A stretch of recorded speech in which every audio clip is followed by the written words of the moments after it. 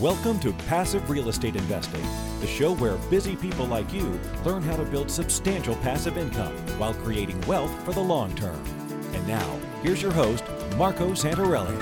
Hello and welcome to another episode of Passive Real Estate Investing. I'm your host, Marco Santarelli, and I am glad you're joining me today because I do have a special guest, someone who's very interesting, and I just had a lot of fun with him over the last hour being a guest on his podcast.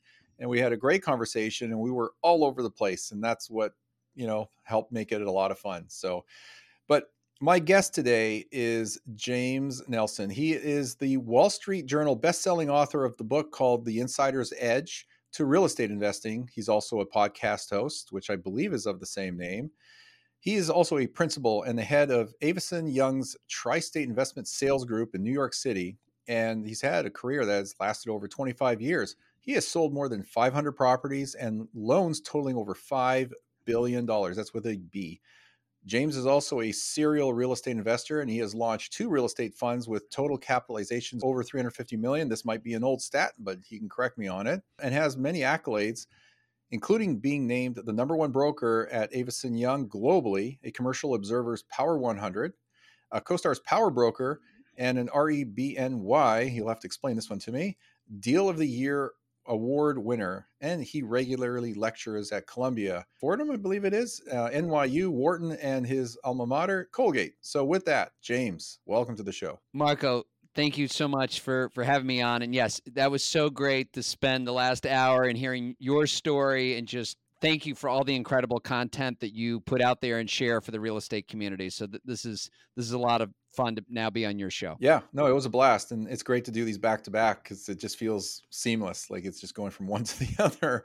But, I tried to cover as much as I could in introducing you. It was kind of the bio I constructed, as I mentioned to you before. Why don't you take, a minute or so and just tell us a little bit more about yourself so you can kind of flesh out what I've either missed or skimmed over. No, Marco, that was perfect. And yes, as you mentioned, I've been doing this for over 25 years. And I know you are also a lifelong learner. And that's something that I certainly love about this business is every day we're learning things that are new. But look, I didn't know about real estate when I got into it. I was an English major at Colgate. I didn't even know real estate was a thing. I was very lucky that the founder of Massey Nackler Realty Services was a Colgate alum. They gave me a shot and started off as an investment sales broker, which is still what I do today. I sell apartment buildings, office, retail, development, industrial, pretty much everything except hotel. Avison Young has a hotel business as well, but I've been doing that all along. And I was very lucky early on my career to have the opportunity to invest in real estate and understand all the benefits that you talk about. And so that's been an incredible thing. Was involved in 2 real estate funds as well that you mentioned. But the real passion, again, I love giving back. I love sharing. And I'm hoping that someone's listening to this today and will inspire them to jump in as well. Yeah, it's great interviewing people like yourself that do like to educate and talk about real estate and the benefits of it and how to get involved in it at any level, just to share what we've learned and the successes that we've had and carry it forward. So this is great. I have kind of a wide range of thoughts, topics, and questions that I want to ask you. So I might be a little scattered here because I know you talk about a wide range of things. I've heard you speak a little bit, online in various platforms like from YouTube and whatnot. One of the things I heard you say, I don't know if this is in your book, but you talk about real estate investing as an investment opportunity. You compare it to the stock market. So it might sound like just a basic or trivial question, but why, in your opinion, is real estate a better investment opportunity than what most people invest in, which is the stock market? Yeah, it's a great question, a great place to start. And it's why the name of my book and yes, podcast is The Insider's Edge to Real Estate Investing. So as everyone probably knows, if you get inside information when you're trading stocks, not only can you not do that, that's a great way to end up in jail. So the point is when you're investing in the stock market, everybody has access to the same information. And it's a very efficient marketplace where you can go and you can buy a share today, you can sell it within minutes later, right? As we know, real estate is not that type of efficient marketplace, okay? But where there are inefficiencies, there's opportunities. And a lot of what the book talks about, a lot of what we've discussed and with other incredible investors have told me on my podcast is that by having that insider's edge, that expertise, right? You talk a lot about focusing in on an asset class, understanding all the drivers for demand, and having that knowledge that the competition does not have, and then having an incredible team to execute on that opportunity, you will be able to outperform the market. And look, I also learned this very early on in my career when I saw two properties that sold on the same block, and one went for almost 30% more than the other. And I asked the question, well, why is that? Well, one of the properties we went out and we widely exposed to the market, and we got multiple offers and drove up the price, and the other property sold off market. And maybe that owner said, well, hey, I'm saving myself a brokerage commission, but again, left millions of dollars on the table in that instance. So that was a lesson to me early on, that there are inefficiencies in this market that you can take advantage of. Yeah, that's really true. If you look at the housing market, just real estate in general, it's very fragmented. There's not even, take the MLS, one of the most fundamental tools that all real estate agents and brokers use is still to this day very much localized. There's such an incredible amount of fragmentation in this industry, which to me just presents great opportunity if you can identify, where the opportunities are. Is that a fair statement? Absolutely. Yes. And many of the times, especially on the commercial side, owners decide not to let their brokers post the property on multiple listing sites, or the brokers just choose not to do it, right? That might be a separate conversation. So, but yes, I mean, there are tools out there to effectively market commercial property like you would residential and the various multiple listing sites. But for every one of those properties that sell on those platforms, there's plenty that sell quietly and without a marketing effort. Yeah, it's interesting. So let's talk about real estate investors a little bit here. Everybody is, on a path or a journey. Every investor starts somewhere, and, they're either fast tracking it or not. But everybody has a journey, and we just talked about the stock market. So I think a lot of people start off their investing journey in the stock market, but we both know there's so many different types of asset classes out there. It's not just about stocks, and it's not just about real estate. In your opinion, or maybe you've done some research on this, what types of assets do people typically have through their investing journey? Obviously, they start somewhere and they focus on whatever that may be, and then they expand or branch out into other things. What have you noticed, or what has your experience been? Yeah, so Marco, and I know you speak to the benefits of diversification, and believe me, this is not my pitch to take everything you have and put it into real estate investing. But what I will say is that when you do invest in real estate, you become kind of the master of your own destiny, right? And if you choose to be able to whether you actively or passively invest, I think in many cases you have more control over your destiny and what you're investing in. So I think, again, what's a great investment theme wherever you invest is what you know, okay?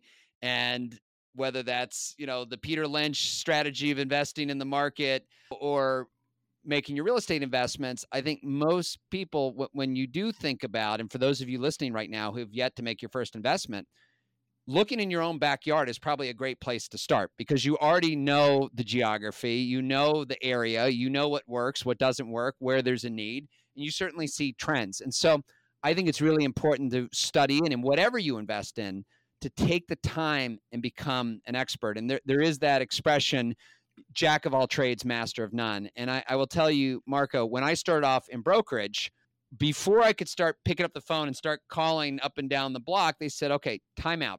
You're going to spend the next 3 months, which is tough for a fully commissioned broker to hear, to say, okay, time out. Do the work first. You're going to study this neighborhood, 50 blocks of it. You're going to get to know all the property information. You're going to learn the sales comps. You're going to learn the leasing comps. You're going to understand where a condo's selling for, zoning changes, what's going on with any infrastructure that's coming, and really study the area, okay? Now, I promise you all, if you do that, if you study a specific area, and I'm talking about really doing the work, I physically walked every single block, took notes on the property, observations. You do that for 3 months, you are going to know more than the majority of professional investors out there. And I found that as a broker, even 3 months in the business and being very green, I could run circles around other brokers when it came to market knowledge. And so that is super important. So, but regardless of what you invest in, become the expert. The way you do that is you really spend the time and the effort. And I'm not just talking about doing research online, like really pounding the pavement. So, if we carry that forward to the individual real estate investor, how important do you think it is to have that level of knowledge as a real estate investor? I think it's super important. I think it's what makes real estate such an attractive asset class is that you can touch and you can feel it. And I think today, and I know, sure, we broker sales every year where we get these sight unseen investments. And sure, it happens. But I think that if you are actively investing, you have to go see the property and walk around and take a look because you notice things, you learn things.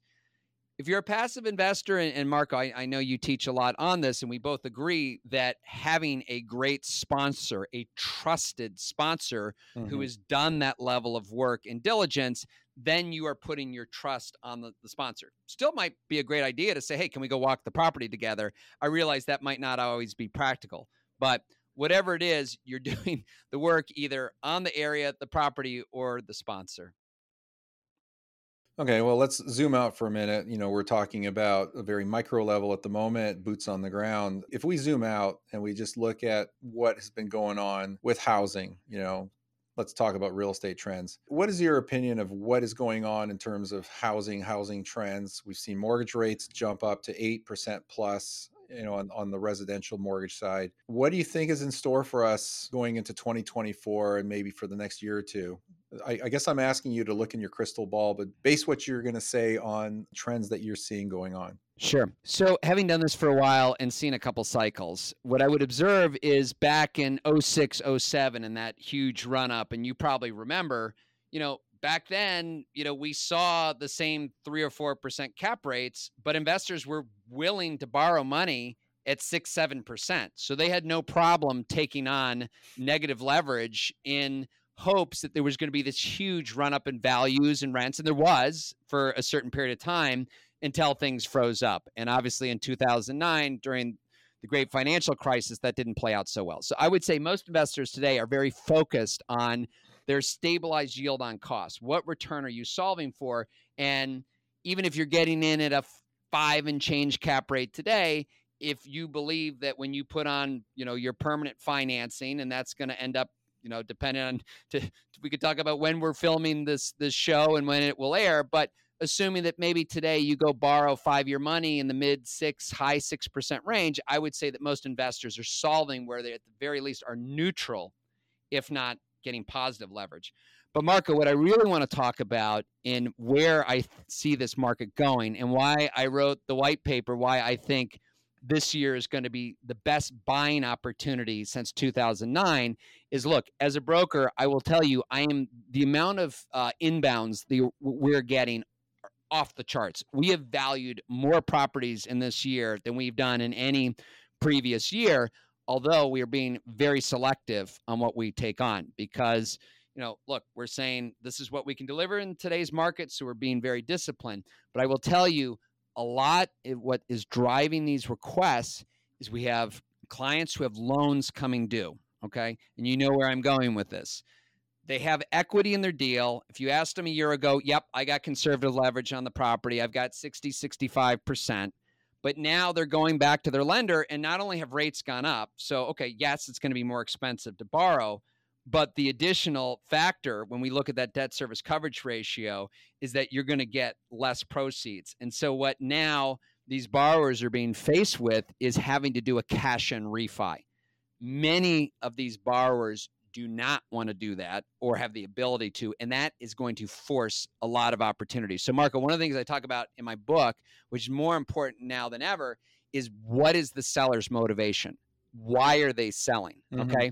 And if you're calling the broker and, they're probably not going to volunteer, hey, Marco, my client here is under tremendous financial pressure. I might not volunteer that, but if before you buy, if you're not going to check what the debt is on that property before you go make your bid, you're making a big mistake because first of all, you need to make sure there's equity in the deal. And fortunately for, most multifamily, again, there tends to be equity in the deal It's just, again, they're under pressure because they do not have the ability to refinance where they were today. So sorry for that. That's a really long answer, but hopefully a couple observations on what we're seeing in the market today and also where the opportunities are going to be moving forward. Yeah, that just tells me that there's going to be a lot of opportunity or potentially a lot of opportunity coming up in the multi-unit space, like the commercial space, because those mortgage loans have terms and they're forced to refinance every whatever 3 to 5 years. And so they're getting squeezed now with, unfortunately, higher mortgage rates that they're going to have to back into. On the residential side, maybe we can touch on this for 15 seconds. On the residential side, if you're fortunate enough to be locked into a 30-year or even a 15-year fixed rate mortgage at an attractive rate, doesn't have to be rock bottom, you're okay because you're not being forced to refinance. I'm just wondering if you think this will apply in any way to the residential space, like the 1 to 4 unit residential real estate space, because they're not forced to refinance because they don't have the same term requirements as the commercial space. So I see opportunity on the commercial side, all kinds of opportunity coming up on the commercial side, which is great for brokers like yourself and investors who are looking to diversify into commercial. But do you think it has much of an impact on the residential side? Yeah, Marco, for the reasons that you gave, I would agree that I don't think as much because not that there isn't or wasn't long-term debt available for commercial. I think a lot of investors, when they're doing commercial, their mentality is, okay, I'm going to go buy, improve, and then sell. And so I only need this 5-year loan. Whereas if you're buying a home, you might say, okay, well, this is the home where we plan to spend the foreseeable future. So maybe it's a couple extra basis points, but let's lock in 30 years. And a lot of people now are very grateful that they did that. So yes, I think those who have long-term mortgages at cheap rates, that's going to keep them in their homes longer, which is why, I mean, you would say, well, okay, the borrowing costs today to buy a home, if you're doing an 8% jumbo, that should theoretically put downward pressure on pricing. But let's not forget, it's about supply and demand. Yeah. And because so many people are sitting not moving because they don't want to give up their cheap mortgages, that's going to keep the limited inventory there, keep prices up. So yeah, I would say it's definitely a different dynamic when it comes to commercial versus residential. Are you seeing the same type of supply side constraints or supply chain challenges on the commercial side as we're seeing on residential? Because there's tons of demand and not enough supply in the residential space. When I say residential, I'm referring to 1 to 4 unit. Yeah, it's a great question. And when we talk about commercial, we can talk about the different asset classes: multifamily, retail, office, development, industrial. So, hard to paint the market with one brush. But what I would say is if you look at total listing inventory and what's out there, again, it's hard to say what's out there because a lot of this stuff's not publicly offered or on MLSs. So I think that would be tough to give you that stat. But what I would tell you anecdotally, based on what we're seeing, is that, again, we're getting a lot of inbounds. We're getting a lot of requests to list and sell property, but we're being very selective about what we take on. So our offerings right now are less than maybe what we were seeing in a market that was a rising market, where brokers will say, look, I'll take on this opportunity, even if it's an aspirational seller, right? I'll take that on because the market's hot. I might get lucky. Where, hopefully if a good investment sales broker today is saying, okay, I really need to be disciplined with my time because time is my most valuable commodity. And the whole idea of, promising a seller a huge price, we call it buying the listing, that's not a great recipe for success. So my sense today is there's actually less inventory out there, but hopefully the inventory that you are seeing is certainly more vetted and it's more in tune with pricing today. Yeah, I always like to say, if someone asks me, is now a good time to invest in real estate? My answer is always yes. It doesn't matter what interest rates are, mortgage rates, because the way I look at it is this: it's not so much when to invest, it's where to invest. There's always opportunity out there. There are always deals to be found. Do you feel the same way? For sure. And I do think that although this upcoming year and the opportunities that are going to be forced opportunities, you're going to have long-term owners who may have never sold, and you're going to see product that you haven't seen in decades come up. And that is a function of time. That being said, I don't think if you want to be a good long-term investor, I don't think that you kind of jump in, jump out, because if you go on the sidelines, guess what? the brokers stop reaching out to you, right? If they don't see that you're active, you're not serious, you're not actively bidding, right? You're Yeah. just out of the mix. So I think it's very important to stay in the game. And I also think, again, to go back to what I was saying earlier, seller's motivation, right? Because if you find the seller with motivation, and yes, we talked about financial challenges, but it could be an estate sale, it could be a partnership dispute, right? Divorce, these kind of things where an owner says, look, I need to sell for a market clearing price. And if right now what's happened, and here in New York City, this year, all investment sales across the board, we will have less than a third of the dollar volume of the 10-year average. Okay. So, yes, you could say, well, the sales market, there's not a lot trading and happening. Well, it is supply and demand. And a lot of the buyers and sellers, for that matter, are just waiting on the sidelines. Right. But still, there are opportunities that have to trade. And if 3/4 of the buyers are on the sidelines and you're the one buyer who's out there and you're working and you're making bids and you find that seller who says, look, I need to transact, and they're looking around and saying, I'm not seeing a lot of options, you're going to find that it's going to actually be much easier to transact. Yeah. So if inventory is pretty tight in the commercial space and even more tight in the residential space, you've partially answered this question, but how does one go about finding what I'll call the best real estate investment opportunities out there today?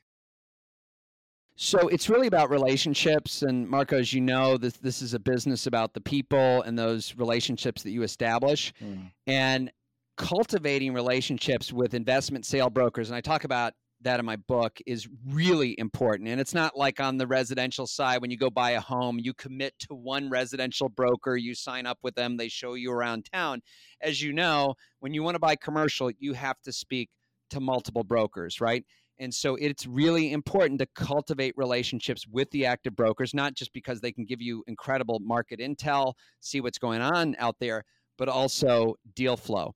And the way to do that, especially if you're listening to this right now and you're new to investing, it does take time to earn that credibility, because what you don't want to do is go in and promise that sales broker in that market that you're looking to buy that, hey, I'm coming in, I'm ready to buy. You're taking their time, sending opportunities, but you're not ready to act, right? So it's important, I think, to be transparent always and come in, and even if it's, hey, I'm new to investing, I'm learning the market, I've got some great capital partners, and I don't want to take up too much of your time, but I'd love to get your thoughts on the market and what you're seeing out there. And when I get more serious, again, I don't want to waste your time, but when I'm ready to present an offer, I want you to know that it's going to be real and credible, right?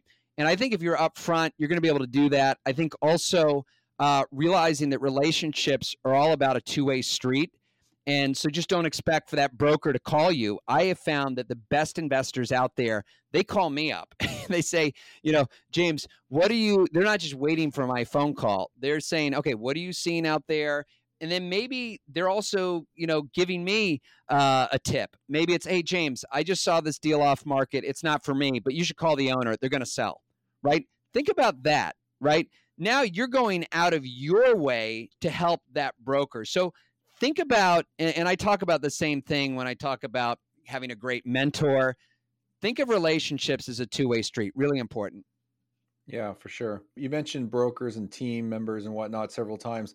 Do you have tips for people listening today on how to build the right team? I talk about this quite a bit myself, but I think team is incredibly important because you can't do everything yourself, nor can you be the be all end all in all the things that need to be done to successfully find deals, vet them, invest in them, close on them, fund them, all that stuff. So what would your tips be for building that right team? Yeah, I totally agree with that, Marco. And the first thing I would say is if you find one great team member, and it could be an attorney, it could be an investment sale broker, it could be a mortgage broker, you find a great person, they surround themselves with other great people. In fact, I'm part of an organization called the Real Estate Services Alliance.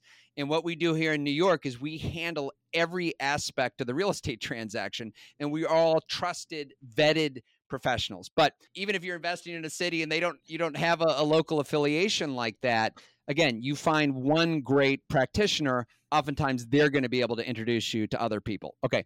But what makes a great professional as opposed to just their trustworthiness, their style of doing business? It's really their expertise and their knowledge. And that's why I say, if you're going to invest in multifamily, let's say in New York City, which is our rent regulation is very complicated. Okay. Understanding the difference between fair market, rent stabilized, rent control. And even if an owner says it's fair market, is it really fair market? So if you're thinking of just going to your family's general practitioner who did your trust and, estate, that's probably not who you want to deal with. You want to deal with a transactional real estate attorney who handles multifamily sales. Furthermore, you're going to want a landlord tenant attorney who specializes in that space to vet the leases and help you do your diligence. Okay. So the key is specialization, right? And that is really important to gaining the insider's edge and having success in investing. Yeah, I agree with you 100%. Team is such an important factor in anyone's success, business or real estate or whatever it may be. So now I don't know if this was a part of your book or not. I connected it to you somewhere along the line, but you talk about steps to basically up your game, call it dramatically up your game, when you're in a lucrative real estate market. You can filter that out. Do you have any comments or what I'll call 10 steps? Forget the 10, but steps to dramatically up your game when it comes to investing in real estate? Well, I do have steps, as I know you do too. And the way the book is built is sequentially how you go about deciding where you're going to invest, building out the right team, how you find the opportunity, how you execute on it. So it's very sequential. Yeah. But as far as asking the question about how do you, and if we want to go to take a page out of Grant Cardone's 10X or Tony Robbins, like how do you make these massive leaps? And what I would say is that, and we could first address what holds, I think we both agree, what holds a lot of people back. And you might be listening to the show right now and saying, hey, James, Marco, this sounds great, but I don't have millions of dollars in the bank, and I still have a lot to learn. And I think we both agree that, yes, education is really important. But let's talk about that financial piece, because we're not ignoring that, right? And so for those of you who are listening who are not independently wealthy, what I would say is a great way to make that quantum leap in commercial real estate investing is, first of all, you got to find the opportunity, right? You find an incredible opportunity off market, people don't know about it, has a story, right? All the things we talked about. And not only that, but you are an expert in that area and you understand why it's a great opportunity and you have the business plan to unlock the value. Okay, now what? Okay, now you can go find a trusted partner who has that experience that you can team up with. And we've talked about this before. Could be even sweat equity. Look, I don't have the deposit money or all of it to put down. I know you've done this. I'm hungry. I'm looking to do more of these. You've done great things in your career. Let me go find opportunities and let me earn sweat equity. And I can sit with you in the general partnership and you can go out and you can help find passive investors if that's what you're looking to do. But finding that partner that you can leverage their track record and their experience can help you really go and execute on a very large scale opportunity. But again, it starts with the opportunity. So again, what do you bring to the table? You bring to the table the opportunity and the expertise to go along with it. So when we're talking about deal sources, be it a partner or a syndicator or a turnkey real estate provider, like my company is, or whatever it is, how are you vetting the person or the company or the source of your deal, potential deals? Like, what is important to you? How do you, or what do you recommend people do to vet the source of those deals? Yeah. And I know we had a great conversation on this, and it is so important, I think, for me to have that personal connection. And again, you find that you put yourself out there, and whether it's going to one of your conferences and you surround yourself and when you really see someone face to face and you have that interaction and you get to know them, and then you start establishing connections on multiple levels, you find things you have in common, you start building your network and that trusted source. And then you start to build and expand from that. And I found that a lot of the investment opportunities I've seen have not been from that inner ring, but the next ring, right? And so I think that's really important to have that link, right? Because I think just diligencing someone online and just kind of taking a look and seeing what's out there, I really try to connect more on a personal level. And for me, I think what makes for a great sponsor for you passive investors out there and thinking about who do I invest with, you really want to get a sense of that person's track record and what they've done over time. And look, I'm not saying don't, invest with an emerging sponsor. Everybody has to start somewhere, right? But the benefits that I know we've talked about of dealing with that experienced sponsor is, look, not all deals are going to be home runs, right? We know things change. I mean, just look at what's happened over the last couple months, right?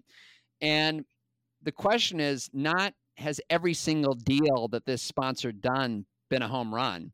The question is, what did they do to mitigate those challenges? And when things, for the deals that did not go well, how did they deal with them? Did they do right by the investors? Did they do everything they could to try to salvage the opportunity? And a lot of that just comes with experience. So as we kind of start to wrap up here with a few questions, whether it's connected to everything we've talked about or not, what would you say is the number one thing that someone should look for in looking for a great real estate deal? What's most important? I think, and I fully agree with you, Marco. Now I'm going to expand beyond just one thing, because I think your premise of finding really well-located real estate and really doing the focus on demand drivers, I completely agree with you there, because when you say it could be a great real estate deal for the numbers, but the surrounding neighborhood isn't there, or maybe it's going in the wrong direction, there's Right. nothing you can do with that business plan that's going to help you sidestep the macro. So I think I would agree with you there that that is paramount. What I would sprinkle on top of it is, okay, once you've identified that incredible area and that deal, I really, as you could tell, and as I've said, that seller's motivation is such an important piece to the equation. Yeah, definitely. You mentioned my premise. Some people are listening to this and they're wondering, what were we talking about? Because that was actually, on your show, you interviewing me. What I had mentioned, just so people have context here, is for me, the market is certainly important. There's reasons to be, fundamentally speaking, reasons to be in a particular market, whether it's, Manhattan or where I live here in Southern California or, Indianapolis, Indiana. But there's the fundamentals. But then, you start focusing on the areas or the neighborhoods. That's where your property is rooted, and you can't change that. So a good deal in a great neighborhood is fantastic. A bad property, like that bad deal in a bad neighborhood, is bad. A great deal in a terrible neighborhood is going to be, catastrophic at some point, because you can't move the property. It's rooted into the ground. So for me, the neighborhood is certainly a heavy weighting for me. But then ultimately, I want to underwrite the deal just like you do with any other piece of real estate. You look at the numbers, you look at the condition and all those other things. So anyway, I just wanted to give the audience some context, because when it comes to what do I look at in underwriting or finding a great real estate deal, yeah, the numbers are important. Yeah, the market's important. Yes, the neighborhood's very important to me. It's a collection of things. But if all the boxes are checked, hey, you know what? I think I found myself a pretty good deal, and I'll continue to do my due diligence and investigation. But if things aren't getting checked, if the boxes aren't getting checked, there's a lot of other deals out there I can look at. I don't have to be married to one of them.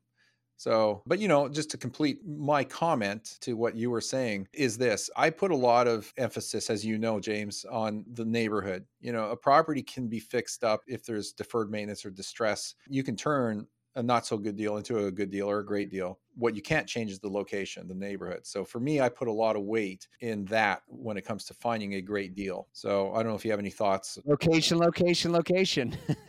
Yeah, it really is. No question. Location Yep. is very important. It really is, because the land is the land, and, you could tear down a single family home and build an apartment building on it, and away you go. You have a better deal. So anyway, if someone is looking to diversify their portfolio in terms of real estate, what thoughts or strategies maybe would you share with someone listening to this today on going down that road or diversifying their portfolio? What should people be thinking about and doing? Yeah, so I think, first of all, you have to assess what is your time and commitment that you can devote to this. And we talked about the differences of, should you look to be an active investor, a passive investor? And then I think you really have to look at your risk profile and understand where your comfort level is. And yes, multifamily is generally considered the most conservative asset, in that you have a 50-unit apartment building and one tenant vacates, there's always going to be someone else who will want to live there at a certain rent. Whereas if you go and you search for the highest yielding retail deal in some tertiary market, the value of that real estate might be completely propped up in that tenant. And, even the biggest tenants we've known sometimes go out. And so what happens if that tenant vacates?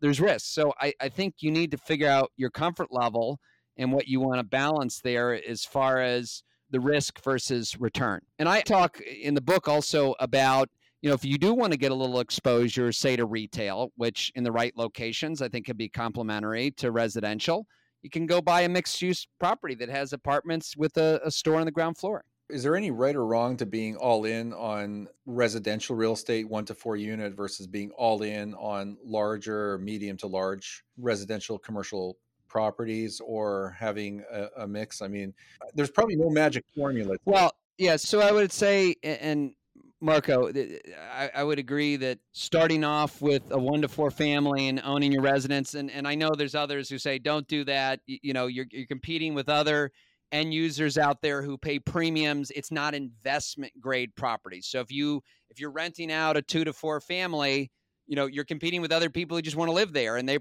probably aren't looking at numbers as carefully as, say, an investor would in a 10 unit. So can you get a higher return on a 10 family? You probably can. But that 1 to 4 family, let's not forget, and this is where we give the disclaimer that we don't give tax advice and check with your accountant.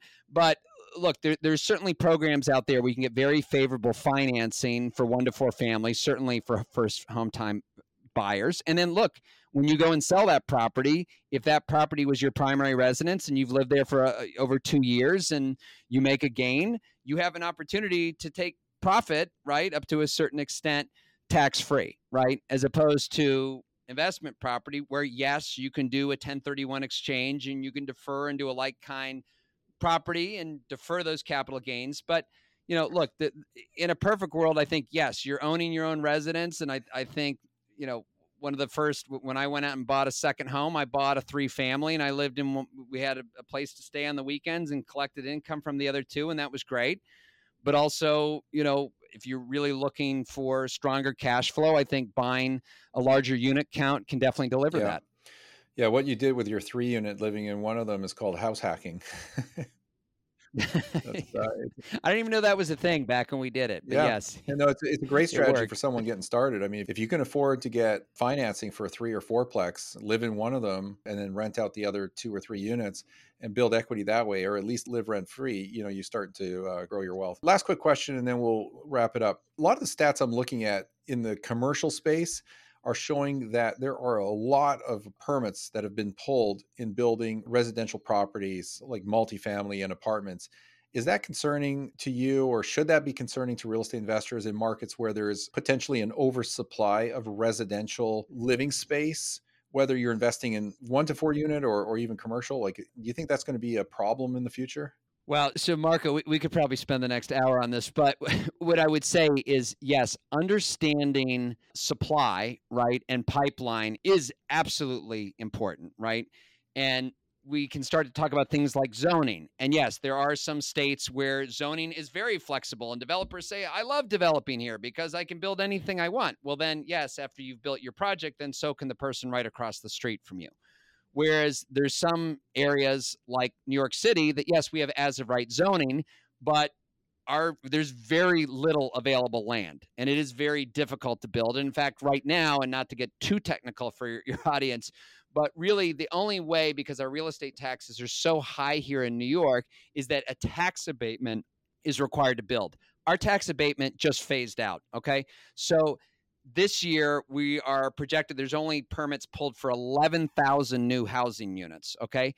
That being said, the city and REBNY, the Real Estate Board of New York, says that we need 530,000 new housing units to keep up with demand. So we've built 11,000 units this year, and we need 500,000. So you do the math, how long it's going to take us to get there. So take it a further point. Okay, so I told you we have rent regulation. So we have 3 million housing units, and a third of them are frozen in rent regulation, where those units are, for the most part, frozen. So that puts even more pressure on the fair market rents. So if you don't have enough housing being built and you have a bunch of the housing that is in the rent regulated program, what do you think that's going to do to the remaining fair market units? So these are the kind of things, and hopefully this is helpful, because in this very specific to New York. But look, if you're looking to build in LA or Dallas or buy a 2-4 family in Cleveland, you need to be asking yourself the same questions. And yes, it is tracking supply. And what is your competition? And what are the barriers of entry? And what are the incentives to build? And what does that look like? And what is demand? And all the things that you speak to. So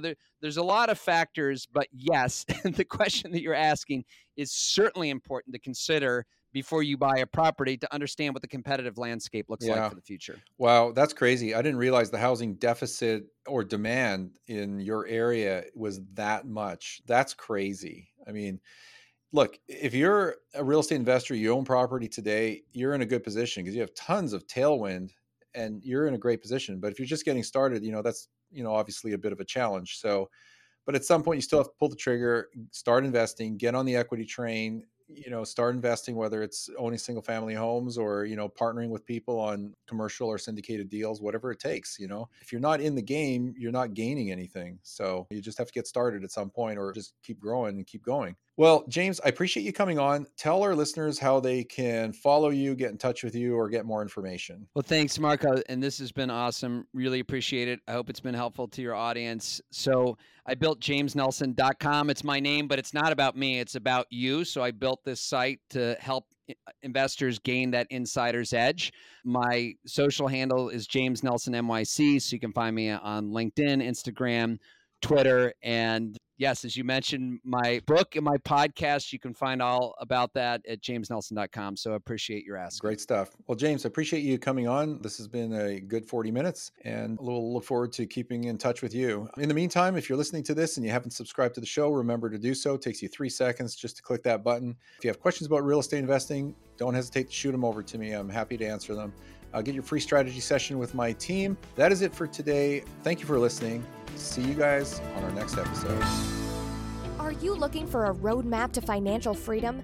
If so, we have a solution for you. Norada Real Estate is offering a limited number of free strategy sessions to help you get out of the rat race. Learn how you can create wealth and build monthly passive income. To set up a time with one of our knowledgeable investment counselors, simply go to noradarealestate.com. That's NORADA realestate.com. Nothing on this show should be considered specific, personal, or professional advice. Please consult an appropriate legal, tax, real estate, or business professional for individualized advice. For distribution or publication rights and media interviews, please contact the host.